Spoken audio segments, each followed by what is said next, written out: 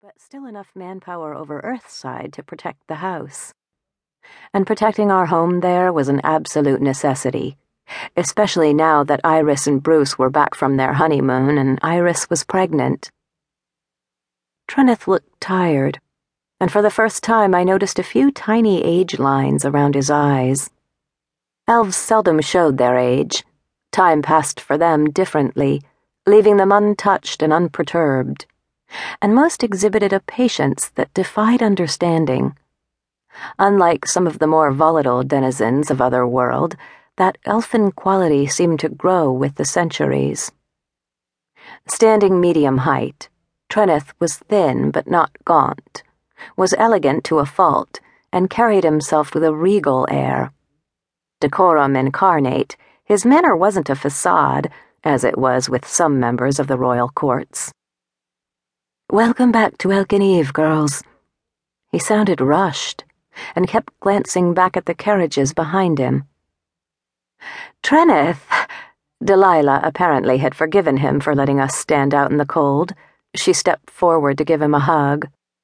Trenneth blushed lightly, awkwardly returning the embrace. "Delilah, blessings to you and your house." He turned to Camille and held out his hands. "And you, my lady, how are you doing?" A look of concern washed over his face as she took them and pressed them to her heart for a moment before letting go. "Are you—" His words slipped away. Camille ducked her head. "It's going to take a while, but I'm making progress. I don't think I'll ever be the same. You can't be, not after something like that. But it helps that Haito is dead and that I saw him die." Her smile turned to ice. Camille had become harsher since her ordeal, darker in nature, but it seemed to suit the transitions through which she was going. "Camille's right," I said quietly. "What she went through with Haito, what I went through with Dredge, traumas like that change you forever. But it doesn't mean you can't find happiness or grow stronger than before. Life had a way of forcing you to either take charge or knuckle under, and neither my sisters nor I were the knuckling kind." Trenneth nodded. "And the two of you have gone above and beyond what I'd expect of anybody under the circumstances. Now come, please, we have much to discuss. Events are transpiring that you must know about, and although spring is on the way, the night is still cold and the carriages are waiting for us." And quick as a cat, we were tucked into the carriages with blankets spread over our laps and heading toward the castle of Queen Asteria. Elkeneve was a city of cobblestoned streets that wound through beautiful gardens, surrounding low-rising houses. Windows glimmered, illuminated by the soft glow of lanterns. The town was simultaneously elegant and cozy, and while I appreciated its beauty, it felt too gentle for me, though perhaps gentle wasn't the right word.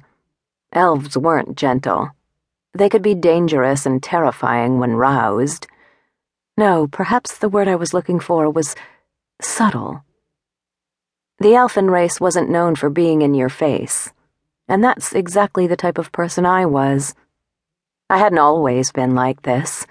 Take no prisoners, my way or the highway.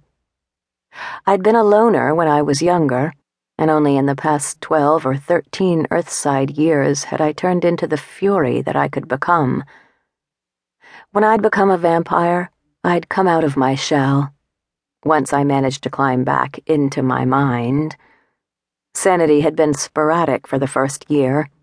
I didn't remember much from that year, and it had taken the Otherworld Intelligence Agency a lot of patience and training to teach me how to function in society, and not turn into the monster Dredge had planned for me to become. I glanced over at Camille. She seemed lost in thought, gazing out the window, leaning her head against the side of the carriage. Trillian sat next to her, holding her hand, stroking it lightly with one finger. The jet black of his skin glowed against her pale cream, and for a moment I thought I saw a swirl of silver race from his fingers to hers. Chase sat next to me,